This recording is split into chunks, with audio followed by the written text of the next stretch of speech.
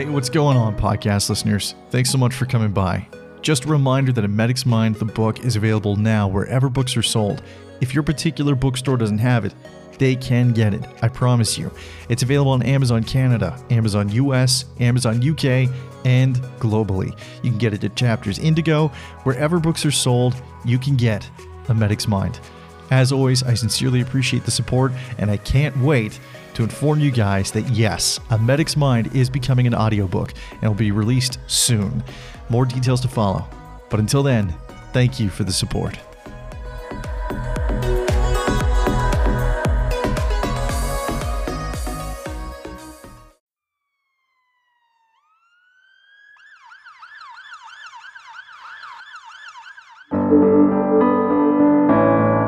Take a walk through the shadows of my mind. Find the traces of light the souls leave behind.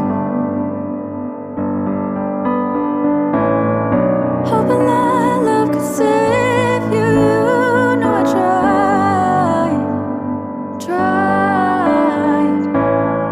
Just a day in the life of a medic's mind. Hello, everybody, and welcome to A Medic's Mind, the podcast. Thank you very much for being here. Sincerely do appreciate it.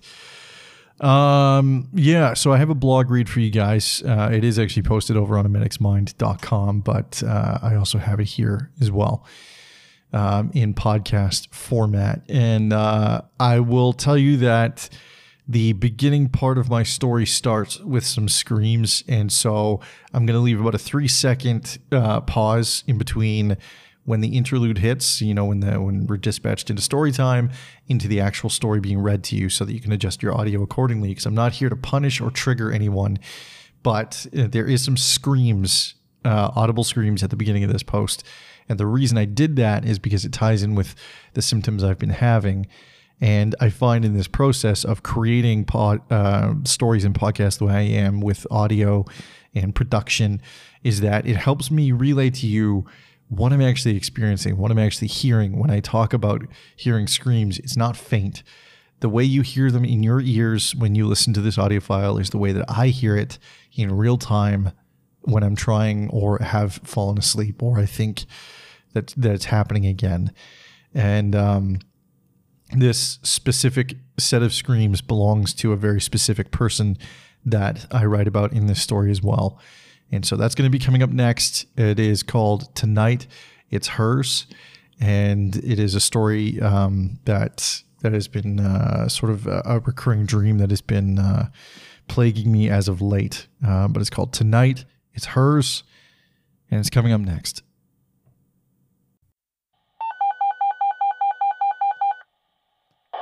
Medic 1, you're responding. Code 4. Story time.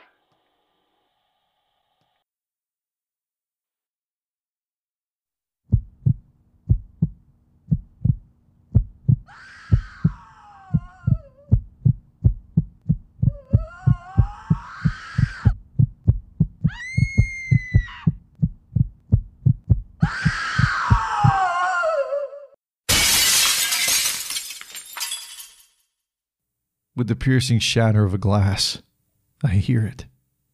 A sound that starts deep within my ears. A roaming crescendo of haunt that becomes so deafening it forces me from bed, plaguing me with a spasm that crawls along my spine.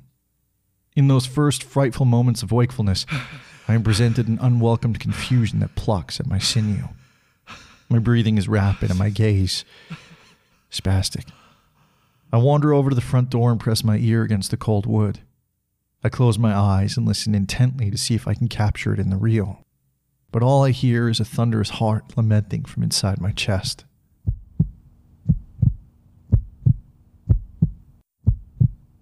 I thought I heard her screaming. Again. The argument could be made that I had, however only by way of remembrance. I stepped away from the door and fell seated with defeat onto my couch. A place and posture I have assumed many times before. Sometimes I think the screams are the worst, but then I remember the smells and the tastes, and it becomes near impossible to judge which is truly worse within the hierarchy of grotesque. I will say this about screams, though. I hate them.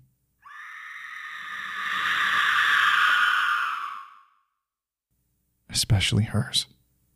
It belonged to a young woman, a working professional that lived alone and was simply trying to make it in this rat race of life. On a cold, blackened evening in the dead of winter, a man broke into her apartment. He peeled back her sliding glass door and found her sleeping. What happened next was unquestionably scripted from the devil's pen and written with the flaming ink of hell. This troglodyte began raping her without mercy nor care. When this monster had finished ravaging the poor girl, he stabbed her. And that's how I met her, dispatched to her apartment after she had managed to call the police. The first thing to greet me upon entry of her modest place was the tinny taste of copper. Blood. A goddamn river of it. My partner, another male, and I proceeded into the bedroom where she lay. When her eyes met with mine and Frank's, she squirmed with unease. But she had lost a lot of blood and continued to lose that precious crimson currency of life, so we had to work quickly. This meant hands-on. The moment my outstretched hand touched her, she screamed wildly and let free a barrage of unhinged kicks and punches. Her scream was of survival, a shrill knife that bit into the flesh of my ears, leaving an everlasting laceration. I guess in that moment, we both bled, but for vastly different reasons. This woman's brain was stuck in fight or flight. As such, she fought us the entire way to the hospital. She spat, bit, cried, and lamented, right up until she could no longer. She still had fight in her, no doubt, but her body was getting weaker. I cannot explain to you the sound a near-dying woman who has just been raped makes in the back of an enclosed ambulance. All I can tell you is that it is intensely unforgettable. As I stay on my couch, wandering through the twists and turns of this rumination, I think back to how things were when I got home that night. I was in a relationship at the time. When I had rid myself of that blood-stained uniform, I crawled into bed quietly. I didn't want to wake her. I just wanted to feel her next to me and know that she was safe, that she was not scared, alone, or battered. I put my ear on her back and listened to her breathing. I could hear the relaxed lub-dub of her heart, and the sound the wind makes as it caresses along the leaves during spring while she inhaled and exhaled softly. I clenched my eyes and tried not to cry. How can this world be so cruel? How can anyone do that to another person? And then I continued to feel horrible because this woman, the girl who had just been raped, took one look at me and Frank and recoiled with fright. Our likeness was conflated with the rapist. Nothing I did or said helped this woman. She hated me.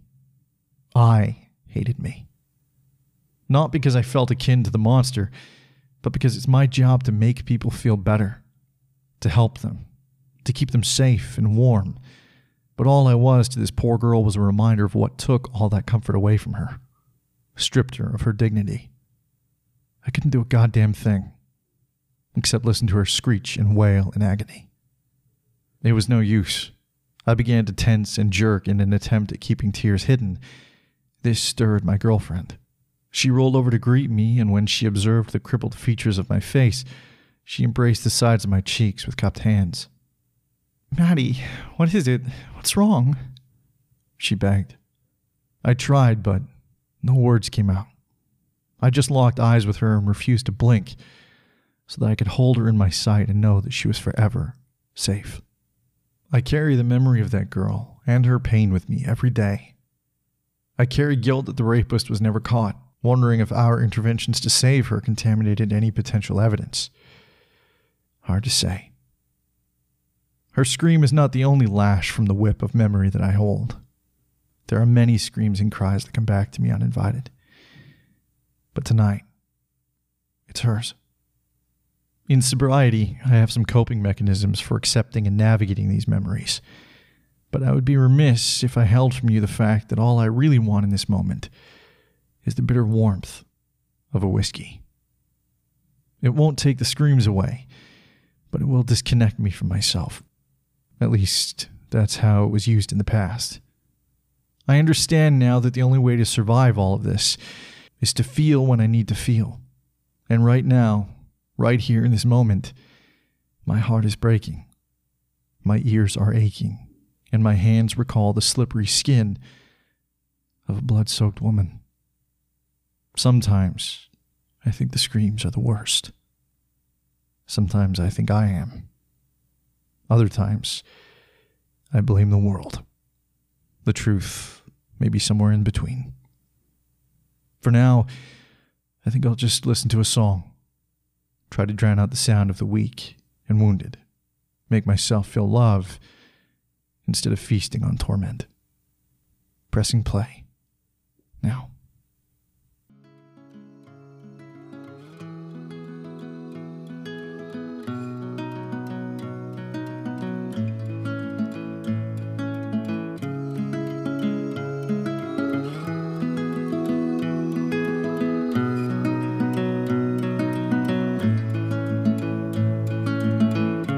When your heart's on the edge,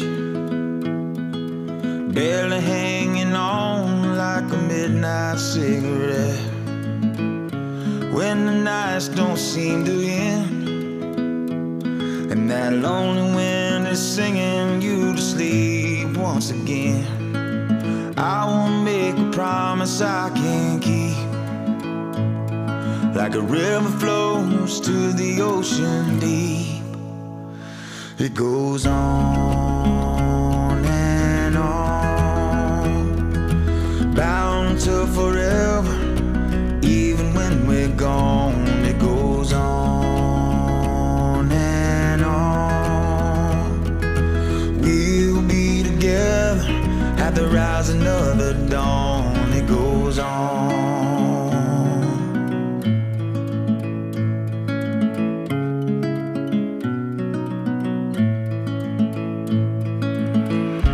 When your mind's on the loose, slowly wearing out like a faded old tattoo. When the days all look the same, when that lonely wind keeps singing, only you can ease the pain. That's the kind of bond that you can't break.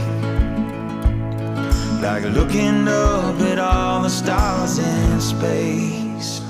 It goes on and on,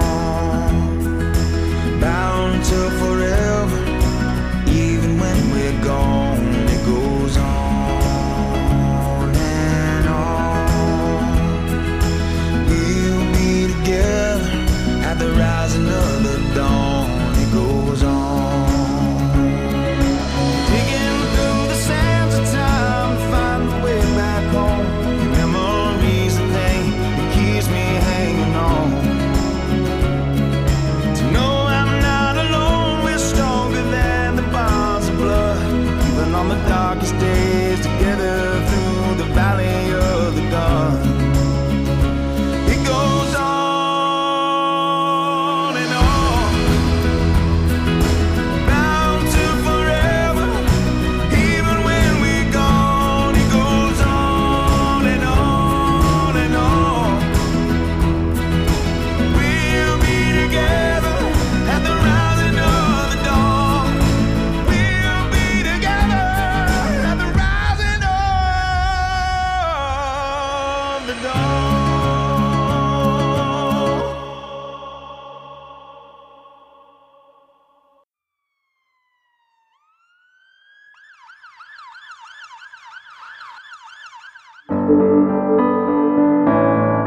Take a walk through the shadows of my mind. Find the traces of light the souls have been.